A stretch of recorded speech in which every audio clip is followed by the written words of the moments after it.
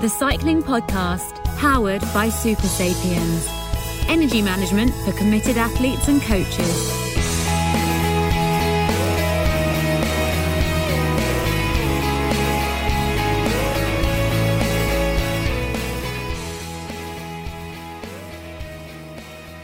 Hello, my name's Richard Moore. I'm with Lionel Birnie. Hello, Richard. And Daniel Freeb. Hello. Hello, chaps.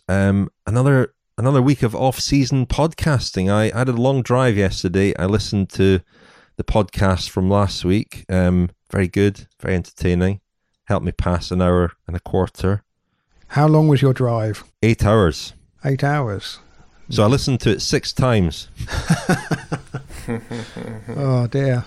I listened to it 6 times just so I could make sure that I didn't miss any of the mistakes. Just so you could fully absorb this scurrilous Tom Pidcock rumour that I tried to spread and tried to send out into the ether, and hasn't really got much traction. No, it hasn't. I mean, you did a good job of managing expectations with that, of underselling it in a way, unlike a certain member of our team several years ago when he announced that Geraint Thomas was going to BMC and it was a done deal. This was a softer launch for this rumour, Daniel, which might be why it hasn't gained the traction. But it was a very interesting rumour, joining all the dots. I like the no comment from Andrew McQuaid. That was fantastically done. And there was a lot, actually. I mean, the Tim Kerrison departures, another significant bit of news from last week. Any intel on that at Movistar. Not really, no. I did pick up, the only thing I picked up on my holiday was a sighting of Dave Brailsford near Monaco, where he now lives, climbing the Col d'Ez very quickly indeed. He's moved to Monaco quite recently. Tim Kerrison lives in Monaco as well. But I was interested in the idea that he may pop up at Israel Startup Nation, because I also wondered whether he might go in to another sport. I mean, famously, he was on his way to sign with English cricket, was it? It was certainly a cricket job that he was on his way to from swimming when he got a call from Dave Brailsford and people at Team Sky. So he's worked in swimming, he's worked in rowing as well, I think. He's worked in cycling. He may well fancy another sport. So it's a very hard act to follow this week with all that news last week. What have we got this week, Lionel? Well, Richard, in part one, we're going to talk about Alex Dowsett's hour record attempt in Mexico. I'm sure, like me, you stayed up to watch that last night. I mean, it's only 10 o'clock here in the UK, but that's a late night for me these days. The news is that he didn't break Victor Campenaerts's record of 55.089 kilometres. He did ride 54.555 kilometres, and since the kind of resetting of the rules in around 2014, and which led to the rebirth in our record attempts, it's actually the second furthest attempt by a man, further than the Bradley Wiggins record in 2015, which actually broke Alex Dowsett's own previous record, but not quite as far as the recent Dan Bigham attempt, which of course was not ratified by the UCI. But we'll talk about the world hour record in part one. In part two, we'll talk about the 2022 Giro d'Italia. The Hungarian Grande Partenza has been confirmed. No opening time trial, which was the original plan for 2020. Instead, there's a hilltop finish on day one, and the time trial will be on the second day. So on paper, I think it looks more interesting than the original Hungarian plan, which of course was cancelled because of coronavirus in 2020. And in part three, I'll talk about my own little holiday, my weekend holiday to the Koppenberg Cross in Belgium. The rest of the news, speaking of the Giro, on Saturday there's a Giro d'Italia Criterium in Dubai where Egan Bernal, Filippo Ganna, Peter Sagan and Elia Viviani are all due to ride. Very similar styles of rider there. They're all going head to head in a 30-lap Criterium on a 2.1 kilometre circuit. I'm not sure if that will be televised, will it, Daniel? Might be able to watch it on the internet. Big stars there. But talking of Elia Viviani, he is going back to Ineos. He rode for Team Sky when they were Team Sky, of course, between 2015 and 2017. Then went to De Koning, where he was very successful. less successful at Cofidis, had a bad season in 2020, didn't win a race, although obviously the season was truncated, wasn't it? He did get 7 wins this year, but all in smaller races. But Viviani going back to Team Ineos. Omar Freiley, who's been at Caharaval and Dimension Data before having 4 seasons at Astana, is also going to Ineos, as is Ben Turner from Trinity Racing. And as we mentioned last week, the rumour that Roger Hammond was on the verge of agreeing to become part of the management team, that has now been confirmed, and so he will be at Team Ineos next year. And Lionel, there was a 4th signing announced by Ineos last week. They sort of announced their new signings, or 4 new signings, in the style of a Giro d'Italia 2021 Giro d'Italia route presentation across a single day, sort of interspersed throughout the day. But the 4th rider was the German under-23 national road race champion, Kim Hajduk. Now, last week, Lionel, we talked a bit about possible changing emphasis, didn't we, at Ineos Grenadiers and their sort of stage race prospects, and we talked about Pidcock, but it struck me that those 4 signings, they weren't necessarily in the sort of usual Ineos Grenadiers mould. Most of the time with Ineos's signings or their sort of recruitment campaign as a whole, there was a very clear, Grand Tour sort of bias or emphasis to it, and maybe those 4, I know it's only a small proportion of their roster for next year, maybe that indicates that they are sort of broadening their focus and objectives slightly, because there isn't the sort of template of the Ineos Grenadiers mountain workhorse, or the sort of the identikit among those 4, really. I mean, Omar Freiley would be the closest, I suppose. That's true, yeah. On with the news, Oleg Tinkoff, remember him? The owner of the Tinkoff team and then Saxo Bank. He had Alberto Contador, Peter Sagan on the team at various points. He was convicted of tax fraud in the US and has been given a suspended 1-year jail sentence and a huge fine. Well, $250 million he's had to pay in unpaid taxes, and on top of that, another $250 million in a fine. Reports from the US put Tinkoff's wealth at about $2 billion, so probably has enough to cover this case centres on him falsely declaring his income around about 2013, 2014. But yeah, a costly episode for Tinkoff there. Basically declared his earnings as around $200,000 in a year when he disposed of almost £1 billion worth of property, if my reading of this case is correct. Well, that's certainly what the tax authorities in the US He's a naughty boy, isn't he?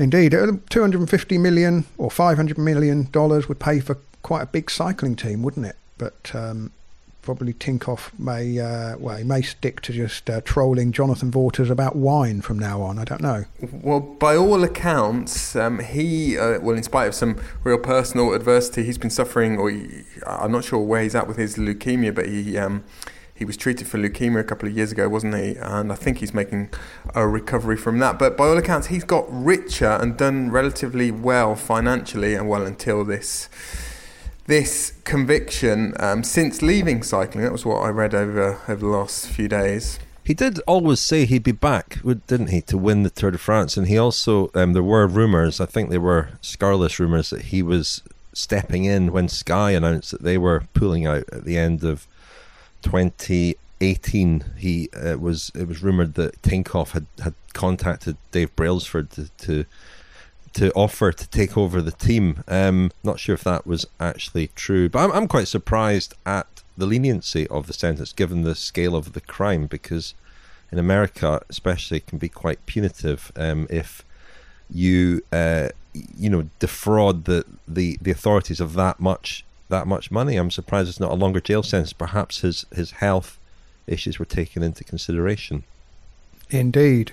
Last week we talked a lot about Quebecer NextHash and their search for a sponsor for the World Tour team. Didn't mention that the Quebecer development squad will actually continue at continental level next season. We also talked about the 22 Italian track bikes, which were said to be worth around €600,000 that had been stolen from the hotel where they were staying for the World Track Championships near Lille in northern France. The championships were in Roubaix, of course. They've been found not on eBay, as I suggested, but in a Romanian anti-drug raid. So those bikes will presumably be reunited with the Italian Federation.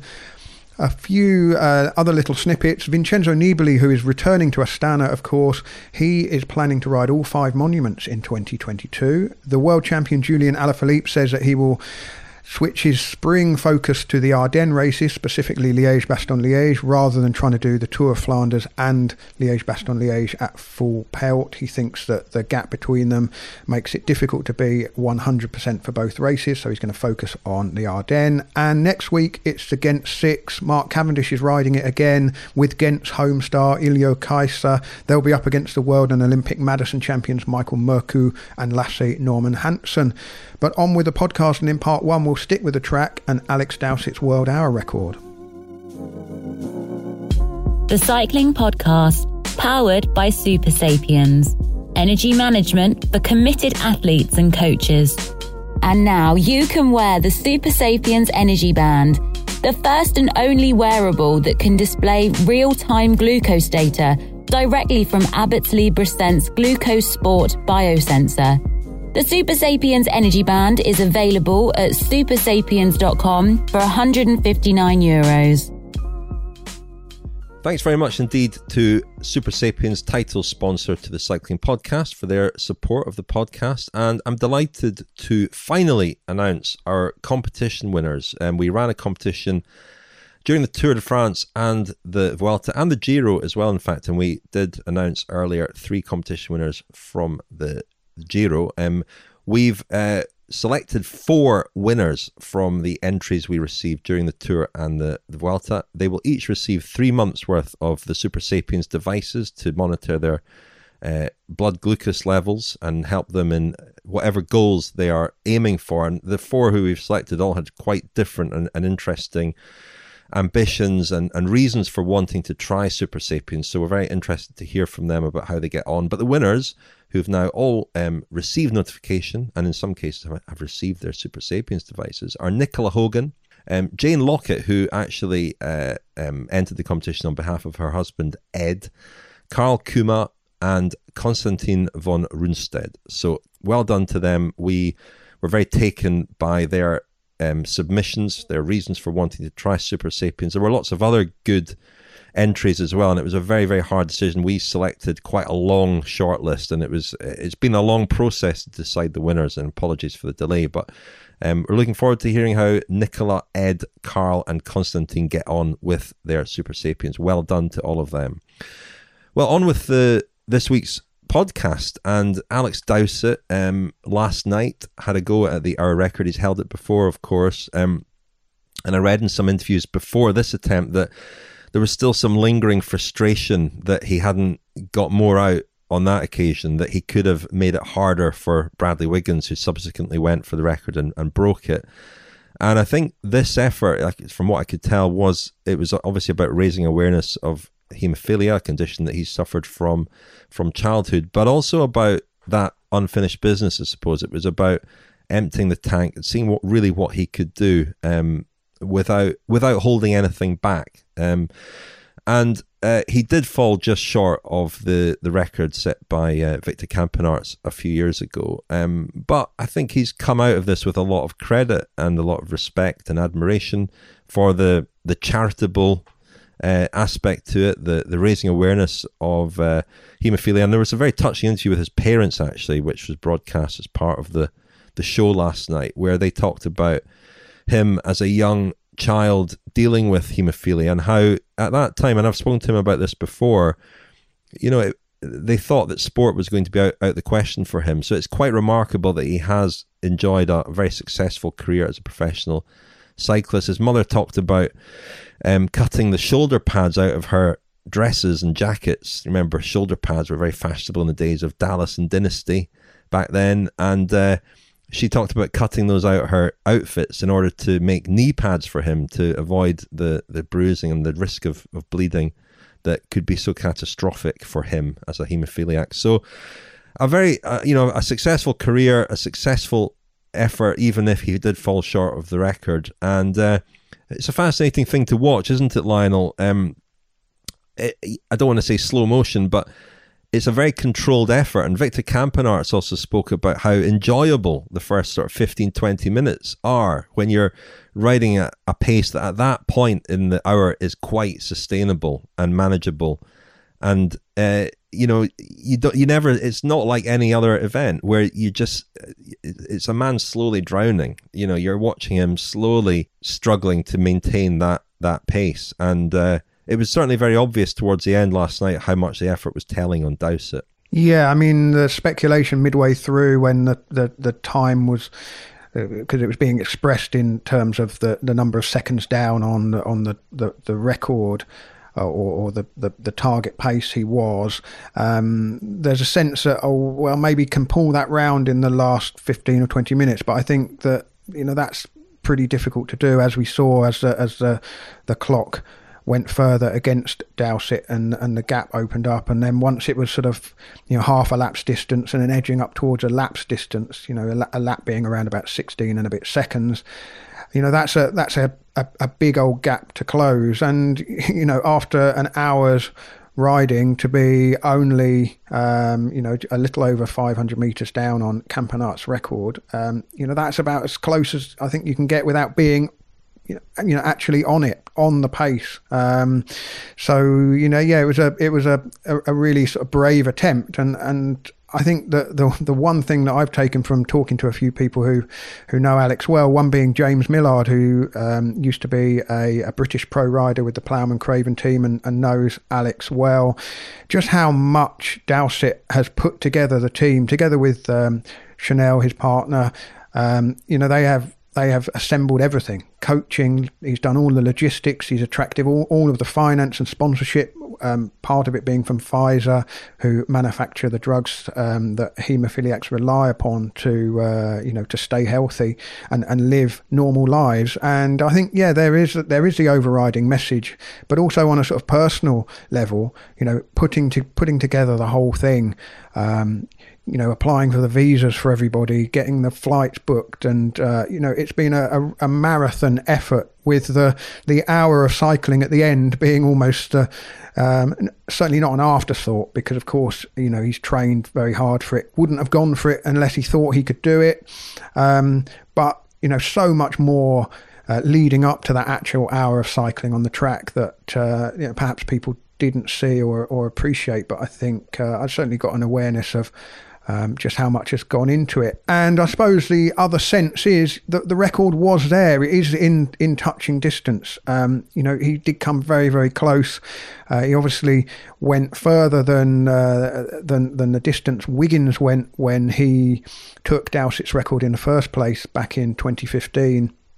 But I suppose there's the looming sense that Filippo Ganna has got his eyes on the hour record, and perhaps there is a sense at the moment, maybe misplaced, I don't know, but he does seem like the one man most likely to perhaps kick the record into the long grass for a little bit. He looks built for it. He's obviously a fantastic time trialist, arguably the best time trialist in the world. He's got the track craft. He's got medals on the track. And it does feel like this was an attempt by Dowsett just to make it that little bit harder for Filippo Ganna when he, I think we all expect him to make an attempt on it. When that will be, we don't know. But sort of a last chance saloon, I guess, for Dowsett to reclaim the record that he had held relatively briefly a few years ago. I think it was a validation in a sense of Victor Campenaerts' record. It's always difficult to know in real terms how good these records are. I mean, probably the perspective is slightly skewed by the way Campenaerts' career has gone since he broke our record. He's taken his focus away from time trials, and he's now the sort of guy who finishes between 15th and 30th place often in time trials, or he has been in the last year. So you kind of forget how good he was when he broke it. He was beating people. I think he won a time trial in Tirreno Adriatico where he beat everyone. Tom Dumoulin, I think he beat Ganna, I think he beat Wout van Aert, and he really was the best around at that point. And Dowsett, you said, Lionel, he went close. I mean, just to sort of put in perspective how close it had been, or it was, Campenert's record 55.089 kilometers an hour. And if you imagine that was a time trial over that distance, well, Dowsett would have lost 35 seconds. He would have finished 35 seconds down on Campenert's. You look at the best ever, what they call the best ever human effort, Tony Romiger's 55.291 in 1994. Dowsett would have been 49 seconds down if that had been a time trial. And you think back to the sort of time gaps we were used to seeing in the long time trials in the Tour de France. I mean, the last times the Tour de France had really long time trials, 2012, the last one, I think it was over 53 kilometres. Wiggins beat Chris Froome, who was second, by 1 minute and 16 seconds. And then, you go down to 5th place and it's 2 minutes, 25 seconds down. And Tony Martin in 2014, that was another long time trial, 54 kilometres. He beat Tom Dumoulin by 1 minute, 39 seconds. So, in terms of long efforts, around about hour efforts, to only finish 35 seconds down on the gold standard is a damn good effort. Just a corrections corner there, Daniel. I'm not going to correct your maths. I'm going to trust your maths, despite your record with the Sivakov factor when it comes to calculating things. Also, the light years. Comment. There's been a few emails have arrived on that. Yeah. But the best human effort is not Rominger. It's Chris Boardman, isn't it? 56.375 at Manchester Velodrome in September 96, when in the old Superman style, which was subsequently banned as a position, and a lot of the equipment banned as well. Now, of course, the monocoque aeroframe and even I think the wheels he rode are not permitted anymore. That I think you're right. The Campenert's record of 55.089. It's both close to Boardman's, absolute outright technology-assisted record of 56.375, but also, light years away, isn't it? Because, as you say, the margins are, they're both very close and, gaping, aren't they? Because of the type of effort it is, as you were saying, Richard. It's that just gradual running out of years. Lionel. Yeah, well, that was, I'm just demonstrating that I know that you can express 1.6 kilometres or thereabouts as a fraction of a light year. No, I mean, I think you're right, though, Daniel, that it has, brought kudos to Campenert's and his hour record at a time when he's moved on as a rider and is no longer one of the top time trialists. His focus has changed, but it has highlighted what a good record that is, and there's nothing wrong at all with riders going for a record and falling a bit short. That's it would be boring if every time somebody stepped up they broke the record. This only creates, I think, more interest in the event and in this particular challenge, and there are no guarantees with it at all. I must say, I got the sense from Dowsett watching his videos, which is another element, Lionel. You talked about how much he's managed to put together in terms of creating this production, and there were great burdens in terms of everything he and his partner particularly had to organise, but also some advantages in the sense that he was able to use pretty much exactly the equipment he wanted to use. But one of the things he took on was documenting everything on his YouTube channel, and it was really well done. A lot of content about that, and went into a great detail about things like equipment and the way he trained for the hour record attempt. But I did get the sense watching those videos that he was Victor Campenert's said in advance of the attempt that he thought it was 50-50. I thought that in his heart of hearts, Dowsett was maybe even a little bit more pessimistic than that. Well, it was interesting as well. Just mentioned the interview with his parents. His father said that he was nearing the end of his career. He's got another year, hasn't he, next year with Israel Startup Nation. I wonder whether that will be Dowsett's final year as a pro. We wait to hear. But congratulations to Alex Dowsett, and congratulations to Lionel and me for getting through this segment without him doing his Alex Dowsett impression and me doing my Victor Campenert's impression. You've all been spared. I think the Dowsett impression is exclusive for friends of the podcast, isn't it? Am I right? Is it in a friends of the That's podcast? What you pay the big episodes? bucks Yeah, for. yeah. You'll have to sign up at thecyclingpodcast.com and then work out which episode that features in, because I'm certainly not drawing anyone's attention to it. Chute à l'arrière du peloton, Cycling Podcast Team Car at the back of the pack, please. That's Seb PK, the voice of Radio Tour, to remind me to tell you that this episode is sponsored by Beer 52, the world's largest beer club. Now, Christmas is just round the corner. I know it's a few weeks away still, but it's about time to start planning for the festive period. And what better way to get ready for Christmas than by ordering a case of craft beers, either for yourself or for a friend or family member who appreciates lots of different delightful craft beers. You can get a free case from Beer 52, and at the moment, if you order, you can get 2 extra free beers. So that's a total of 10 free beers in a case. All you have to do is cover the postage costs of £5.95. And to do this, go to beer52.com/cycle. That's beer52.com/cycle. We'll put the details in the show notes. Now, I mentioned Beer 52 is a beer club, and each month members get sent a case with a different theme, and usually that theme focuses on a particular part of the world. The most recent case I received, all the beers were from Croatian breweries, and it was a real eye-opener for me because I just associated Croatia, I suppose, with lagery style beers, but the variety was delightful and surprising, and I found that to be the case every time a case of Beer 52 beers has arrived on the doorstep. Each case comes with a magazine and some snacks, and if you don't like dark beers or porters, which I tend not to, I choose the light option, so I'll only get light beers. You can pause or cancel your subscription anytime, and to sign up at the moment, just go to beer52.com/cycle, pay the £5.95 to get a case of free beers, and remember you'll get 2 extra free beers this month, so that's 10 beers for the postage cost of £5.95. Cheers! Just before we move on to the Giro, Lionel did mention friends of the podcast, and of course, just released is the interview with Lionel, introducing Lionel Birnie, all 2 hours and 8 minutes of it. I could have listened to that, I guess, 3.5 times or so on my journey, but I opted not to do that. Daniel, you had it lined up on your jukebox last week. Have you managed to listen to that yet? No, saving it. I hope the answer is yes. I'm glad the answer's no.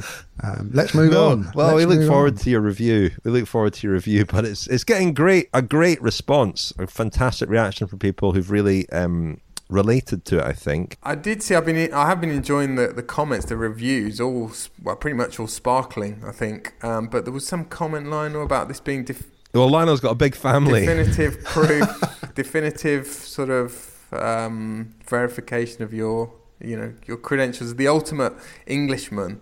Yeah, baffling. Maybe, I was talking to Orla on Zoom. I was wearing a bowler hat. Maybe that's the reference. I don't know. Cross of St. George fluttering in the background.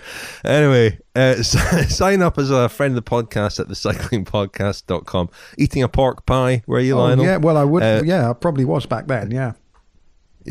Back then. In the pork pie days. Anyway, that's available, Friends of the Podcast. Lots more coming up for Friends of the Podcast as well. Maybe that should have been the subtitle. Lionel Birnie, the pork pie years. Setting up a sequel. If you want to sign up as a friend of the podcast, the price is frozen at £15 up to December the 1st.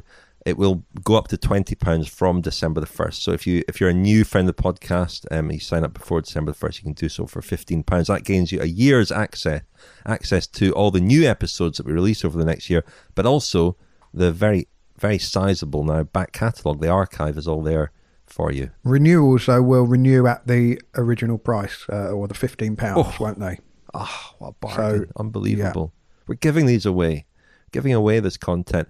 Anyway, on with the Giro. So the Giro this year, there's no big reveal. We all watched the Tour de France presentation a few weeks ago, held to great fanfare in a packed auditorium, and it really is a presentation of the entire route of the Tour de France, and you get a sense that it's a whole thing. The Giro is doing it in bits, as if they're revealing the picture in fragments, and we've so far had, well, the Grande Partenza, as you say, Lionel, in Hungary. It's funny because I feel like we've already done it, having done our Giro. I feel like we've kind of done Hungary already, but we haven't, of course. And the stages, the two first stages that will start on the Friday, are very interesting, I think. The hilltop finish on Friday's first road stage, followed by the 9-kilometer time trial the following day. I'm sure that's happened before, but I can't remember it happening. If anybody remembers or knows when that's happened in a Grand Tour before, please let us know. But what do you make, Daniel, first of all, of these first stages and of this method that Giro's using to reveal the route in stages? Well, I'd echo you, Rich. The first stage in particular looks interesting, this hilltop finish. I mean, in the blurb that came out from RCS, the Giro organisers, yesterday, they were calling it a sprint stage. It looks to me as though we might not get, certainly not a bunch sprint. It's more, if Primož Roglič were minded to do the Giro d'Italia, it's ripe for Roglification. It's about a 4-kilometre climb up to this intriguing place called Visegrad on the Danube. There's a castle which the race will climb up to. Did you know about Visegrad, the Visegrad 4? I did a bit of research on this yesterday.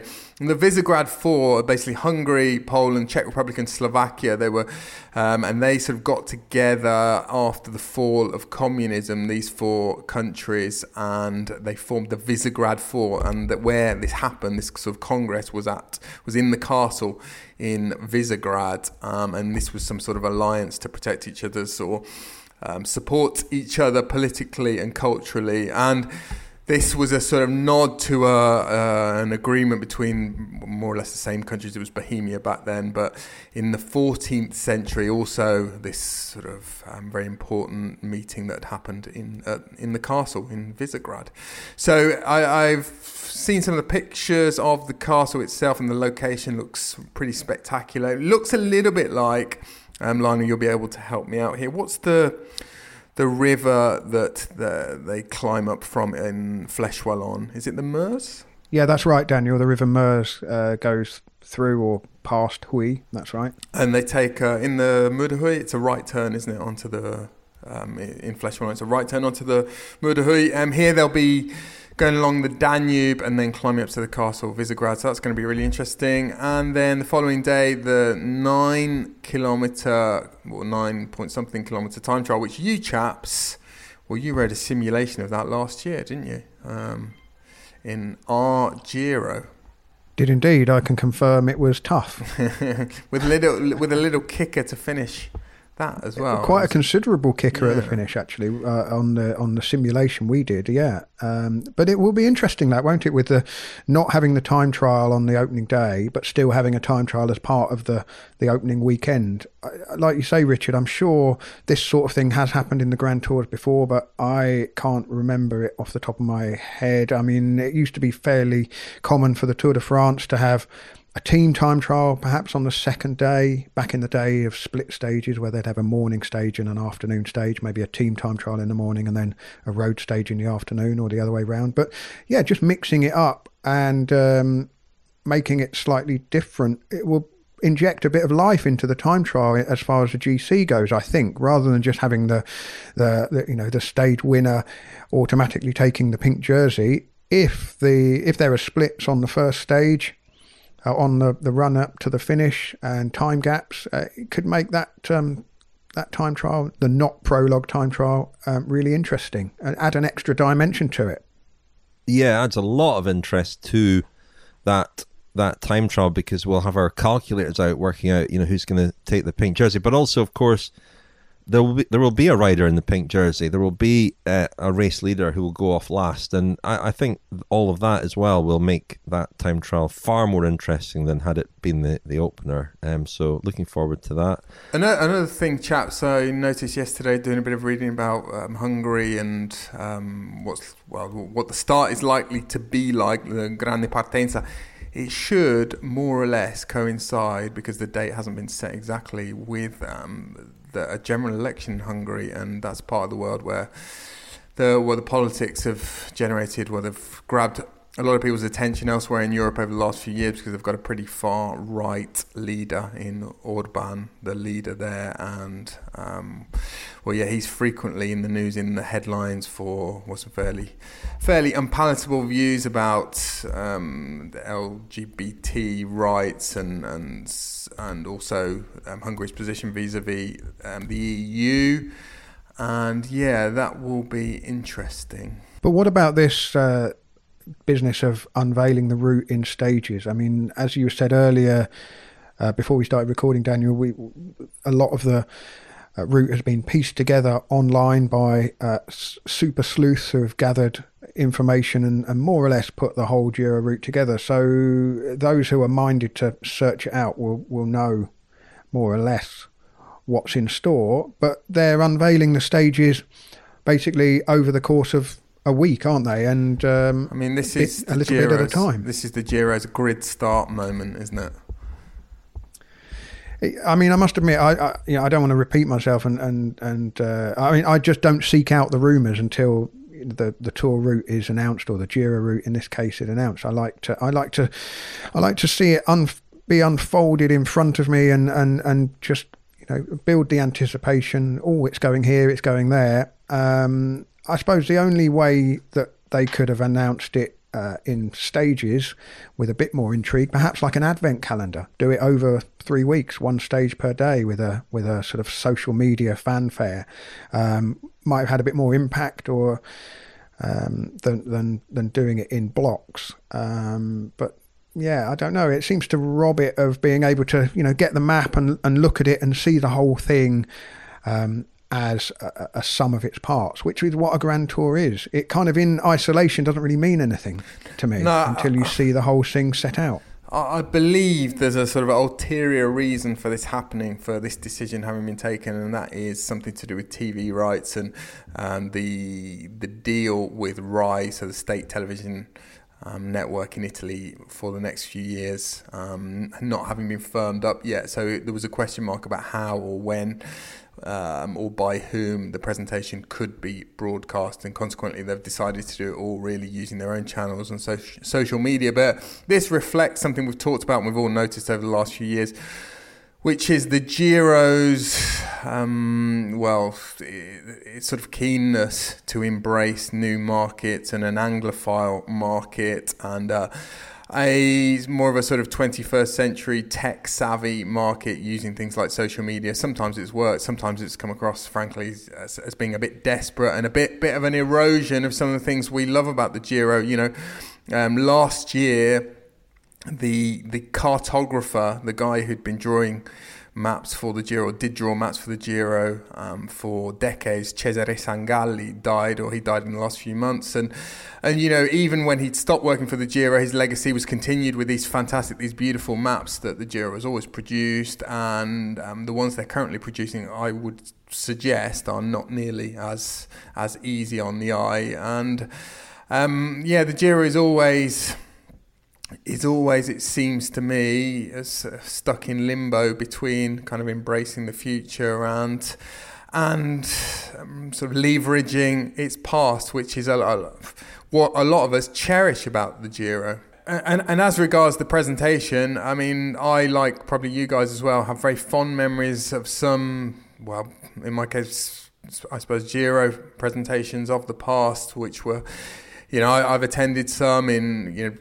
big famous theatres, venues in Milan and in particular, and there'd be sort of a guest of honour who would help to unveil the stages, and often, in RAI TV's case, there would be little reportages from, mountaintop finishes in the dead of sort of winter, and you'd have people like Claudio Chiappucci riding up this deserted climb somewhere in Campania in the south of Italy, and he would be sort of introducing what was going to be one of the high points of the coming year's Giro to the audience. And these were, from my point of view, maybe if I watched them back now they'd seem a bit naff, but from my point of view at the time, they were these great sort of televisual occasions. And the way the Grande Partenza has been announced and the way these other stages are going to be announced this week seems to me a bit of a far cry from that, unfortunately. And, even if social media is robbing the organisers of some of the suspense and intrigue and mystery around the route, there's still, when the Tour de France comes to reveal the route in its entirety, there's still magic in that, in seeing the whole thing joined together. And there are some stages that are, perhaps quite a hard sell, a flat 250 kilometre stage of the kind that might be won by Dylan Groenewegen, for example. But the as part of the whole, it doesn't really matter, and I think it is a shame to break it up like that. But we go. I mean, it will be fascinating. We knew to expect Hungary as the venue for the start, and it will be a fascinating few days there. It's also interesting that it's a country. Well, they've got riders now, and one of their riders, Attila Valter, had the pink jersey, of course, last year. But it's not a country with a great cycling history, and we covered this in our Giro. And there are other countries in the area, Slovenia now, but Poland as well, who you think one day might eye a start of a Grand Tour. It's kind of surprising that Hungary is first of those. Yeah, I should have mentioned. Did I mention that Poland were one of the Visegrad Four, or are one of the Visegrad Four: Hungary, Poland, Czech Republic, and Slovakia. And you mentioned the cartographer, Daniel. Sorry to change the subject here a little bit, but I'm going back to last week's episode. You mentioned Cesare Benedetti last week, having not finished the Italian Road Race Championship, one of the few races, or maybe the only race he didn't finish this year. That must have been just before he changed to become a Pole. And I wonder what would have happened had he won the Italian National Championship and then become a Pole. Good question. Would he have been able to become... Maybe that's why he pulled out. He was worried about winning it.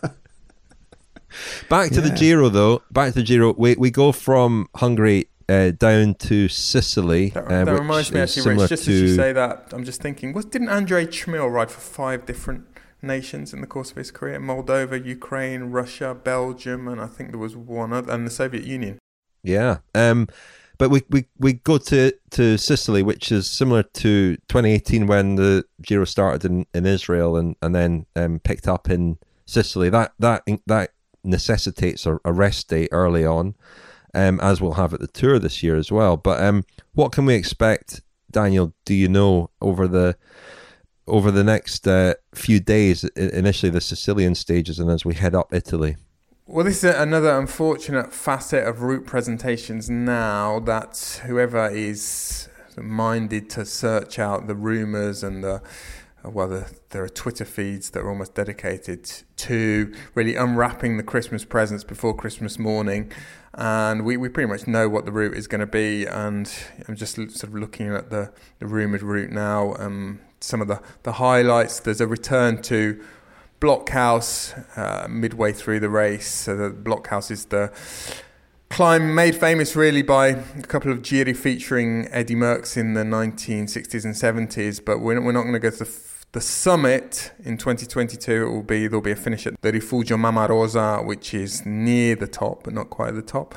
And Rich, there'll be a big stage in the Dolomites, as we expect, which will probably be the penultimate stage and maybe the decisive stage. There's going to be an ascent of the Mortirolo at some point. We don't know whether it's going to be from the hard side or the slightly more benign side.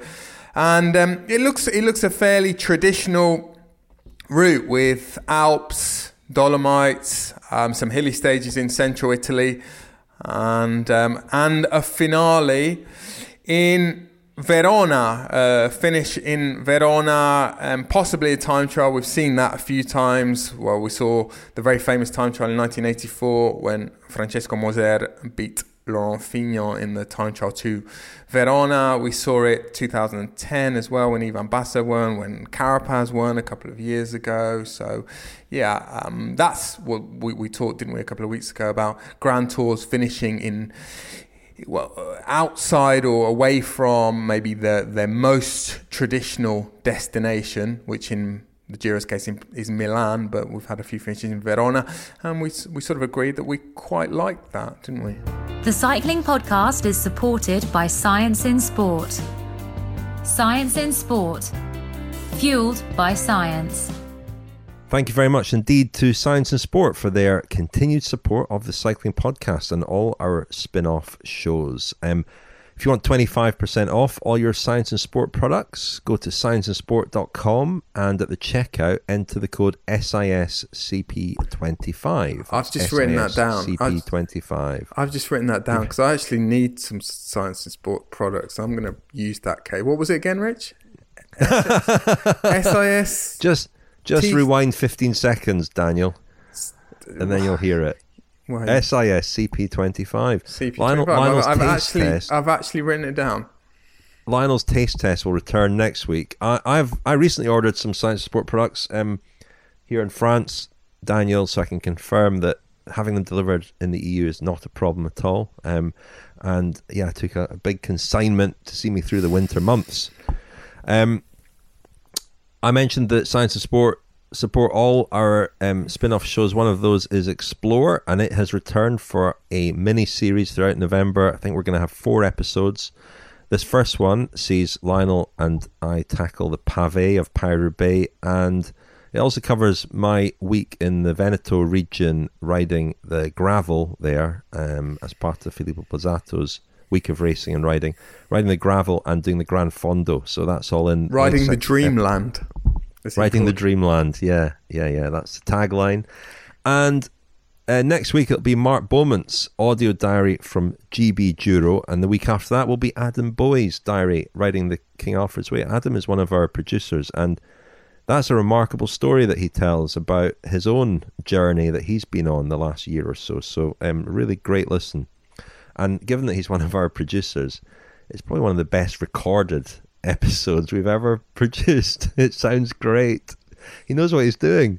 It sounds excellent. So do tune into that in a couple of weeks. We're introducing a new feature now, aren't we? We're calling this Show and Tell. This is Daniel's idea. She's stolen it from somewhere else. I've stolen it from the Rich Roll podcast. Okay, but it also kind of ties in with the Lionel special, which is a lot about your formative years, Lionel, growing up and developing a love for football, cycling. So this is a bit like, being back at school and coming in after the holidays and telling us what you've been up to. What have you been up to on your holidays, Lionel? Well, it is more what I'd got up to at the weekend rather than show and tell, because I haven't actually got anything to show from my weekend in Belgium. I went off to Belgium to the Koppenberg Cross, but I combined it with another of my interests, which is football. Don't all switch off in droves. There is actually a cycling link because I went to the match between Zulte Waregem and Genk, and the final score ended up Zulte Waregem 2, Genk 6. So lots of goals in the game. Who were the scorers, please, Lionel? The scorers were all listed on the internet. I don't know off the top of my head who all the scorers were. I didn't recognise many of the players. Couldn't identify anyone who'd played in England, for example, that I'd seen before. Genk are going well, or they're in the Europa League. They're actually playing West Ham United. Do they play in purple? Tonight. They play in blue. They're a merger between two clubs, actually. Winterslag and Waterschei merged in, I think, the late 80s or maybe the early 90s, and there was some dispute, I think, about... It wasn't a terribly popular merger, but there are two teams in a town the size of Genk, and one played in red and black stripes, the other played in yellow, so they settled on blue as a sort of compromise kit. Is this show and tell feature just an attempt to sneak in football by the back door? Is it going to be golf with Daniel next week? No, well, the cycling link is that Zulte Waregem play in the Regenboog Stadion. It's got a sponsor's name now, but the original name is the Regenboog Stadion, which means Rainbow Stadium, and it was built for the 1957 World Cycling Road Race Championships, won by Rick van Steenbergen on the track. Obviously no velodrome, no track inside the stadium now, but a little link there. And the Grand Prix E3 finishes right next door, doesn't it? So, yeah, right in the heart of West Flanders, this is. Cycling territory, you see all the signs for Brakel and Oudenaarde and Gerardsbergen. And anyway, I went to the Koppenberg Cross, which was held on Monday, a public holiday in Belgium, All Saints' Day, so big crowd of people out. the second big cyclocross race in as many days, because there'd been a World Cup event elsewhere in Belgium the day before. And although it isn't a World Cup event, it was the first round of the X2O Badkamers Trophy Series, which is a kind of second tier level of races for cyclocross. And of course it takes place on the Koppenberg climb, famous from the Tour of Flanders. Everybody will know it. It's one of the steepest climbs that they tackle in the Tour of Flanders. It's where Jesper Skibby came to grief many years ago in an edition of the Tour of Flanders, and his bike was run over by the lead commissaire's car, or the race director's car. And the race is basically a full gas sprint into the bottom of the climb, up the climb, and then snaking through the adjacent field and popping out not quite at the bottom of the climb, but sort of halfway up, and then climbing up again. And it was everything that Belgian cyclocross appeals to me, really. A big crowd of people in a muddy field, queuing for the beer tent as they were. I wasn't, because I was driving home afterwards, but I did have some frites and mayonnaise. And while I was there, I spoke to Sven Nys, a 9-time winner of the Koppenberg Cross. He's won it more times than anyone else. The event was actually founded in 1988, and a women's race was added in 2002. But Sven Nys, who dominated cyclocross in Belgium for many years, is now working for Belgian TV. And of course, his son Thibaut is a rider, was on the podium in the under-23 race. But with Mathieu van der Poel and Wout van Aert having gone head-to-head against each other so often in recent years in cyclocross, and now having mostly transferred all of those skills to the road, they are not racing in cyclocross at the moment. And I wanted to sort of take the temperature of where cyclocross stands at the moment. So I thought Sven Nys would be the man to ask. Well, Sven, here we are in Koppenberg, a race you won many times in your career, with Wout van Aert and Mathieu van der Poel, such big stars on the road now. How is cyclocross in terms of its profile at the moment? What sort of place is the sport in at the moment? It's on a really high level, and the whole cycling scene is watching cyclocross for the moment, because a lot of cyclocross riders doing really well on the road, also the young guys now. And it's a discipline where you can learn all the skills, explosivity, the power, the intensity of 1 hour full racing, and use your technique and all those things together makes that you can be also a really good road rider.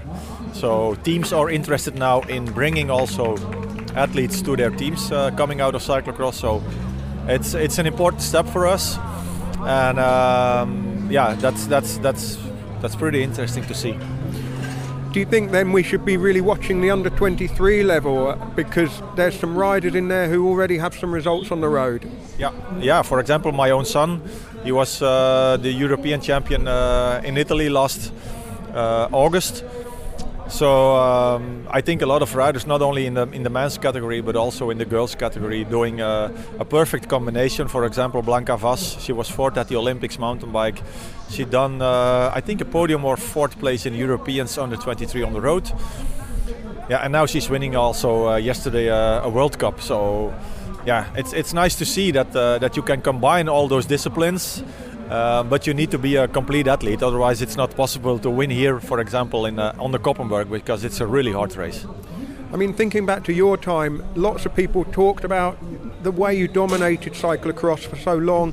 Why didn't you cross over to the road? And then Van Aert, Van der Poel, Tom Pidcock as well, they seem to have bridged that gap. Is that because their style of racing suits the way road racing is now, or in a way has what they've done in cyclocross just transferred across, that explosivity into climbs, that 1 hour effort at such a high level? I mean, how can you explain it? I think it was not the moment to be an athlete that combines all those things. Racing on the road was not the really nicest moment to race on the road. If you see what happened with all those athletes, and for me, I could use my technique, I could use my power in cyclocross, and I knew that if I would be also a really good road rider, I need to drop a lot of cyclocross races. And in my mind, I was a cyclocross rider. I want to race from the 1st of September until the last of February. I try to not only do good for myself, but also for the sport and let it grow. And I think now the younger generation, they can use that the sport growth, and teams were not ready also to give riders the opportunity to combine. If you were a road rider, you need to race from February until the end of August. And now they can say, okay, no, you can race a few months and then recover and then go to cyclocross, and things are a little bit more easy than 15, 20 years ago.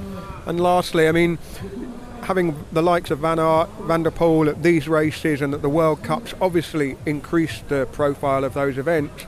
Do you think we'll ever see them back in cyclocross, or do you think it's too hard to combine a full classic season, doing the Grand Tours, aiming for the World Championships, and doing cyclocross deep into the winter and through the winter? I think the difficulty is the Tour de France, because riding in Spring Classics, combining with cyclocross, that's okay, and also the end of the season, and doing, for example, World Championships, maybe the Vuelta, a few weeks. But also in that middle section where the Tour de France is, there is no recovery anymore. So, and then you need to drop a lot of cyclocross races, because otherwise the Spring Classics are coming really quick again, and it's all human beings that need to recover also after a while, and that's what you see now. I think in the past you saw them in the end of November, maybe half of November, but now we're gonna see them later and later, because they raced until half of September, maybe at the end of September, and they need to recover. So I understand, but they have the passion for cyclocross, and they are going to come back, but maybe only the important month of January, go to World Championships, and then recover again for the Spring Classics. And very lastly, who should we be looking out for? Because I mean, Eli Iserbyt does so well in the cyclocross races, but is not perhaps going to cross over. No. But the next Van Aert, the next Van der Poel, who are they going to be? If you had to pick 2 or 3 names. It's not gonna be one guy who is riding in this peloton. I think the guy who is coming the closest when you talk about combining is Quinten Hermans. But then it needs to come from the younger generation. For example, the world champion Pim Ronhaar, maybe Thibaut Nys can do that. But for example, Eli and also Toon Aerts, Eli Iserbyt, they're not going to do the combination of both disciplines and riding on a really, really high level on the road. But that's okay. They are 100% professional in cyclocross, and they do really well, and they're riding on a really high level. Well, Sven Nys there answering the key question when we can expect to see Mathieu van der Poel and Wout van Aert back in cyclocross events, and he seemed to think in January, but it looks like there's been a bit of news coming out of the Netherlands and Belgium that they will both be back a little bit before that. Van der Poel set to return in mid-December and build up towards the World Championships. Wout van Aert perhaps a little bit later. They may not face off against each other until after Christmas, but as Nys said there, the big problem isn't necessarily combining cyclocross and a classic season, or cyclocross and an end of season campaign. It's the fact that the Tour de France sort of it sits in the middle of the year, and well, if they wanted to do everything, basically they wouldn't have any time off at all. So a slightly truncated cyclocross season for the big two, but it'd be good to see them back in the mud. Lionel, did you introduce yourself to Sven Nys as the founder of his UK fan? Was it UK fan club or English fan club? It was the UK branch of the fan club. No, funnily enough, I didn't do that. I thought, that was so long ago now, and also I wasn't sure that he'd give any more than a sort of Belgian shrug and an good. Any sense beyond that, Lionel, at the weekend of how business is for cyclocross? Because I remember in our short-lived venture into the world of cyclocross podcasting a couple of years ago, it was very clear how personality dependent cyclocross was, in terms of, it's also kind of unique among cycling disciplines in that a huge part of the business model is gate receipts, effectively. How much money taken in the turnstiles, as it were. And it was clear then that if Wout van Aert or Mathieu van der Poel was on the start list, then the gate receipts would be a lot healthier. Everyone would make a lot more money, and business would boom. And obviously, with COVID as well having affected cyclocross in the last couple of years, I just wondered, have you got a sense of how things were going? Well, I mean, I think at its peak, the Koppenberg Cross has had sort of 10 or 15,000 spectators in. It was difficult to know exactly how many people were in, but it wasn't as rammed as I've seen at other events in Belgium. But there was still a great atmosphere. But I think you're right. It's the big stars that draw in the big crowds. And, no disrespect to Eli Iserbyt, who won the race and is dominating cyclocross at the moment. He's leading the World Cup quite handsomely at the moment. He's won the Koppenberg Cross 3 years in a row. His big kind of rival at the moment is Toon Arts, and they had a real kind of shoulder-to-shoulder battle for the first third of the men's race. But it's fair to say that they are the level down from Van der Poel and Van Aert. And of course, it's not only their brilliance in cyclocross, is it? It's the crossover to the road, which then feeds the interest in cyclocross. So I would say it was about par in terms of the crowd and the interest. And you obviously see the big groups of lads drinking beers, lots of people slipping over in the mud because, of course, it's a very steep field, the one adjacent to the Koppenberg Cross. So there's sort of a grubby festival party type atmosphere. And midway through the men's race, there was an absolutely torrential downpour. And I have to say, people were kind of slipping away at that point, not staying for the end of the race, perhaps wisely, because when I did head back to my car after the race, I was parked in the press parking in a grassy field and had a real eggy few moments. Thought I was going to get stuck in there or need to be rescued by a farmer with a tractor. But in the end, I slided my way down the hill and managed to steer my car through a gate next to some cows and onto some tarmac. And it was quite a relief to get out of that muddy field before all of the rest of the press pack had headed back. But I say, well, my sense was that cyclocross does miss Van Aert and Van der Poel, but the fact that they are going to be back will obviously give it that extra impetus later on in the year. And Pidcock. And Pidcock too, yeah. I spoke to him, I mean, just as a bit of a coda to the scurrilous rumour about Bora Hansgrohe. When I spoke to him a few weeks ago at the World Championships about his goals for next year, he was pretty emphatic about the World Championships, the mountain bike World Championships being his biggest goal. I think I remember. It was slightly suspicious when he responded to you in German, wasn't it, Daniel? Yeah. With a thick sort of southeastern kind of borderline Austrian accent. Yeah. I'm pretty sure he said the World Championships mountain bike were going to be his big goal, but he said that he would be riding some cyclocross in the new year as well. So I guess he'll be lining up against Van der Poel. Just to sort of back up what I was saying, really, and also with a bit of a Pidcock link, the under-23 race was won by Pim Ronhaar, a Dutch rider, the under-23 world champion. But Cameron Mason of Trinity Racing was... I've been waiting for this. Initially, the Scottish element. A little bit. There was a little bit of a gap, but Mason really closed it down over the last lap and a half, and was closing in on him on the finish, on the final climb up the Koppenberg on the cobbles. And of course, Mason riding for Trinity Racing, which in its previous guise was Wiggins pro team, which Tom Pidcock rode for a couple of years. Thibaut Nice was third.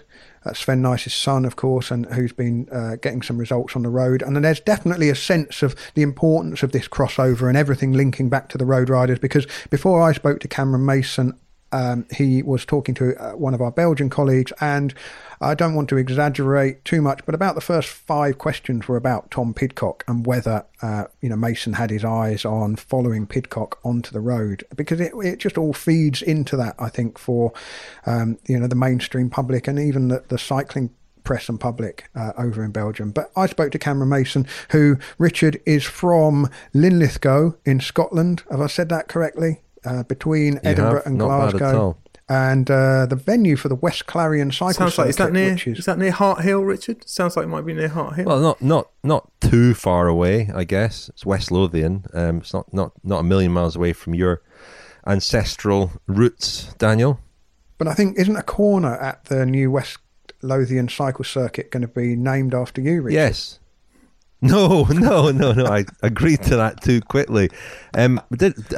We raised money for the West Lothian cycle circuit a couple of years ago through the sales of cups, and I got an update on that very recently. Will we hear from Cameron Mason while I look up that update? There's a bit of a power vacuum at the moment that Van Aert, Van der Poel and Pidcock have kind of left. But I mean, that means that the young up-and-coming riders, as we've seen the world champion winning here today, your result, I mean, talk about your weekend, because 9th in the Elite World Cup yesterday, I think it was, and 2nd today on one of the most famous hills in Belgian cycling. Yeah, I mean, to do this ride on this weekend with yesterday's famous race and today, it's probably, if I was to pick one weekend that I was to be 100%, it would be this weekend. And after last weekend in Zonhoven, where I rode 17th, I was like, it's a good start, and I know next weekend is only going to suit me better. So going into yesterday, I had a terrible start. I was like second to last into the first corner, and at that point I was thinking, let's just ride a recovery race. Let's just ride a time trial, pick off riders, and then 3 laps in I was already in the top 20. So it was just picking off riders, and I think I prefer to race from the back. I can see where all the riders are. When they make mistakes, I can just slide through, and on a course like yesterday, as soon as you force it, you make mistakes. So I was just trying to relax. It's the same today. If you fight the bike, you're just going to go backwards, because today it felt like, even though it was 50 minutes long, it felt like one of the longest races ever. Every time you come to that climb and you know that it's one massive effort just to ride it, just to keep moving. And one time I unclipped halfway up the climb and I was like, I'm done. I had no idea how I was going to get going again. But yeah, I managed to clip in and keep riding to the top. But yeah, in the mud in Koppenberg, to even just finish is an achievement, I think. How much of a run into the first climb do you get? Because it's already breaking up as soon as it hits the bottom of the climb. Yeah, so on the first lap there's a couple of 100 metres on tarmac, and then you hit the cobbles and it just ramps. And then when you join where the course has come from the right, it's just all mud. So all the mud on the cobbles. So I think at that point I was 5th, 10th position, and already one guy had to get off and run. I could just hear behind me that the carnage. I was the last rider to get through, so I can't imagine running up there we all have toe studs on our shoes, and you just can't run. You're just like Bambi, running up wet cobbles. Although I can't imagine doing it in wet road cycling cleats. That's something different. But today, I think 5 times up that in the mud is tough. Your specialty is more cyclocross mountain biking, or your preference maybe. How do you see the next 2-3 years of your career? What direction are you aiming in? I don't know, I'm not very good at planning ahead. Normally I just kind of do what is fun in the moment. So for me that's cyclocross, and I broke my arm quite badly in April, which meant that I couldn't race mountain bike all summer. So the reason I did more road racing was because I wasn't still, my arm is maybe 80-90% strong around the elbow. So yeah, the road racing opportunities I did take this year with national champs, it's opened my eyes up to that, because before I always thought I was too busy to try and do the road, and it's, as you know, it's so multifaceted, with tactics and all this and different type of parkours, whereas if you go to a mountain bike race, you do your job, you go 100% and then go home, whereas I see road is a bit more complex in a good way, but then also a bad way, because you need the experiences. I'm so bad at holding a wheel, and as soon as we go into the winds, I just get absolutely shoved in the gutter and those little things. But even in the 5 road races I've done already at national champs, I was top 30 in the finish, so it shows I can learn quickly. So maybe next year I would like to do some stage racing. I think that could really add to me as a rider, just that depth and knowledge.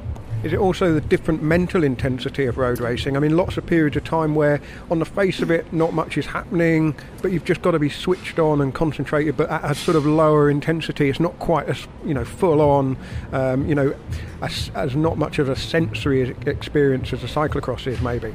exactly. Like today, like I'm used to riding 100% all the time, basically. Like my heart rate is 190 beats like for the whole time, and it never recovers. Whereas in the bunch, in my first few races, I'd be riding along and it would be easy, but my heart rate would still be super high because I'm like looking around like, oh, like are there splits going, all this stuff. But what I need to learn is that you can just, sometimes you need to really relax, and then sometimes you need to really turn it on. And it's that like polarized kind of racing that I think it suits me because of how on off the mountain bike and the cyclocross is, but mentally just learning to relax when you can relax and then really go hard when you need to. Does seeing the Koppenberg and riding a bit around this region, I mean, does it open your eyes a bit to the history and the romance of the Tour of Flanders? I mean, this is just sort of, I don't know, the Hampden Park of European cycling in a way. Yeah, so when I came to Belgium the first time a few years ago, I was like, within a week, I was like, I can see why there are strong riders around here, because it is grim. It is not a nice place to ride a bike. And, well, I mean, I only know it really in the winter, so I just can't see how, like, why is cycling the national sport here when the roads are so terrible sometimes and the wind is so horrible? But yeah, it makes strong riders. You know how to ride in the wind and you know how to ride on the cobbles. Although I avoid them every single time when we're training, because we like, if you see a cobbled road, we're like, nah, not today. We'll save that for the racing. And I think the pros do that as well. They must, like, if you ride past the Koppenberg on a training ride, like why would you go up it, suffer up it? But yeah, like we only do like a short section of the Koppenberg really today. We do the hardest bit. But to come into that, like, 190 kilometers deep, wow, yeah. And then it's always the push on after, I think, as well, which is, we don't really have in the cyclocross. But yeah, imagine Alaphilippe at the front just like shoving it in the gutter in his big ring and just like doing a wow, no thank you. Well, that was Cameron Mason there. I have to say the best race of the day was the women's race. A really close battle between Clara Honsinger of the USA, the American champion. She was the eventual winner, and Denise Betsamer, who has been a feature in the World Cups so far this season. The race itself was renamed the Grand Prix Julien Verschuren after the 2015 and 16 winner, who died from a brain tumour in July, and there was a little presentation for her as well at the finish. But that was a really good race. It probably had the worst of the conditions really, because there's all the junior races, the under-23 race. The cobbles were extremely muddy by that stage, and then by the time the men started racing, the rain had washed a little bit of the surface mud off. But proper Belgian cyclocross conditions, and the frites and mayonnaise were very good as well. So all in all, a great little trip if people can make it over to one of the cyclocross events in Belgium or the Netherlands for a little trip. COVID restrictions notwithstanding, it's a really worthwhile thing to do if cyclocross is your thing. During the World Championships in Belgium a few weeks ago, I did a bit of investigation as to why Belgians have this affinity for frites, for chips, and they claim to have invented them. Did you know this?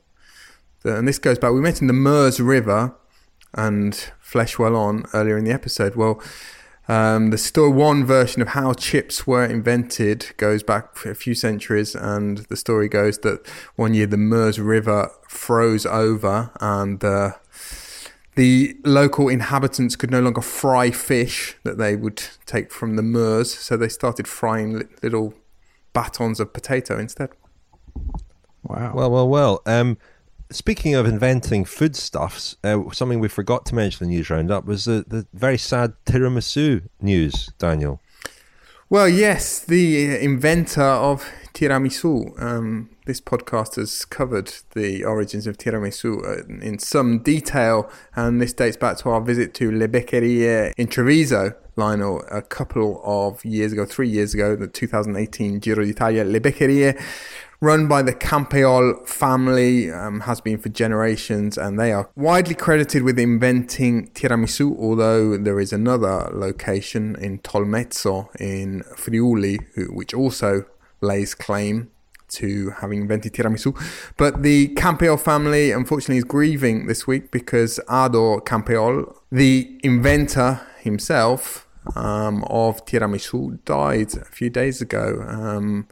He was 93 years old, and as we mentioned at the time, it's actually quite a recent invention.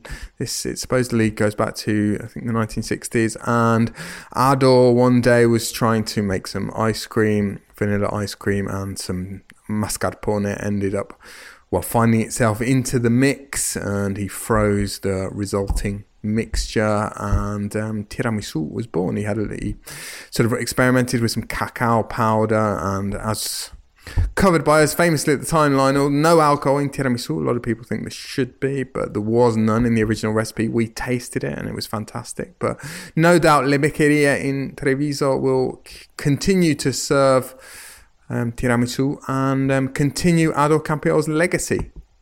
Well, if he lived to 93, it's a great advert for the health properties of tiramisu. I might go and get stuck into some a bit later on today as part of my healthy regime. I promised you a little update on the West Lothian cycle circuit, which we raised money for a couple of years ago. They just received a big boost. Matt Ball emailed to tell me they got £636,000 from Sports Scotland. So they've now raised 1.2 million, and building work is projected to start in March 22, which is great news. So well done, very very well done to them and everybody involved in that campaign. Slow radio, chaps. It is the off season. We're looking for your slow radio submissions. Email us, contact@thecyclingpodcast.com. Let's play one from our good friend Alistair Lloyd-Jones, who's been helping us a lot this year on the marketing and the social media side of the podcast. He was recently in Mallorca and sent us this.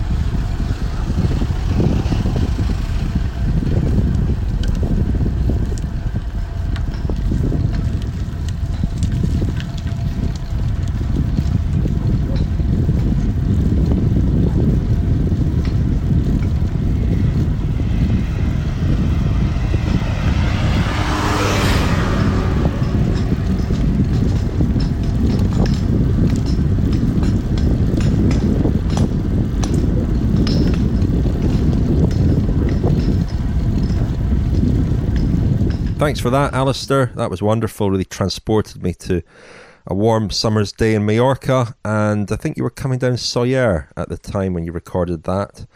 And thanks very much for all your help this year as well. It's been much appreciated.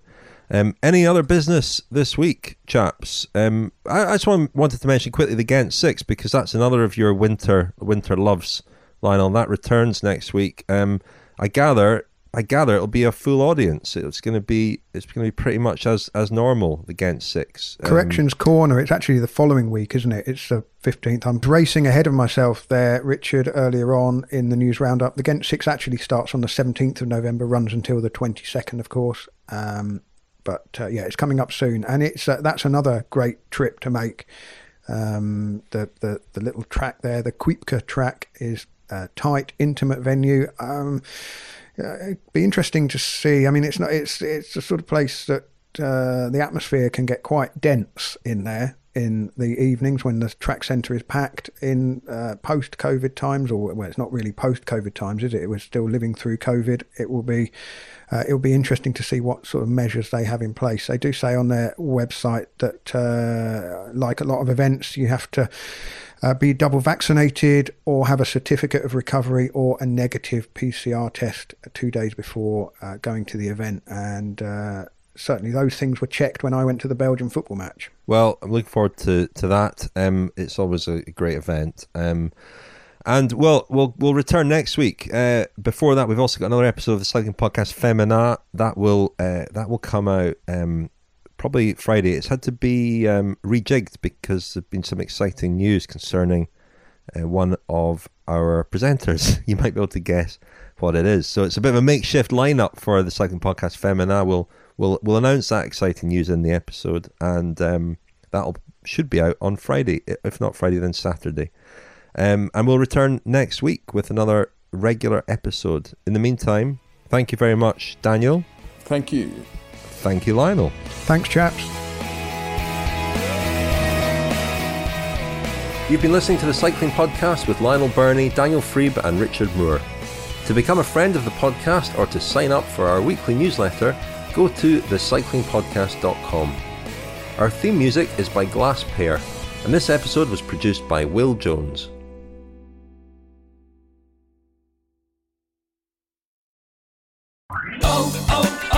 O'Reilly! You need parts? O'Reilly Auto Parts has parts. Need them fast? We've got fast. No matter what you need, we have thousands of professional parts people doing their part to make sure you have it. Product availability. Just one part that makes O'Reilly stand apart. The professional parts people.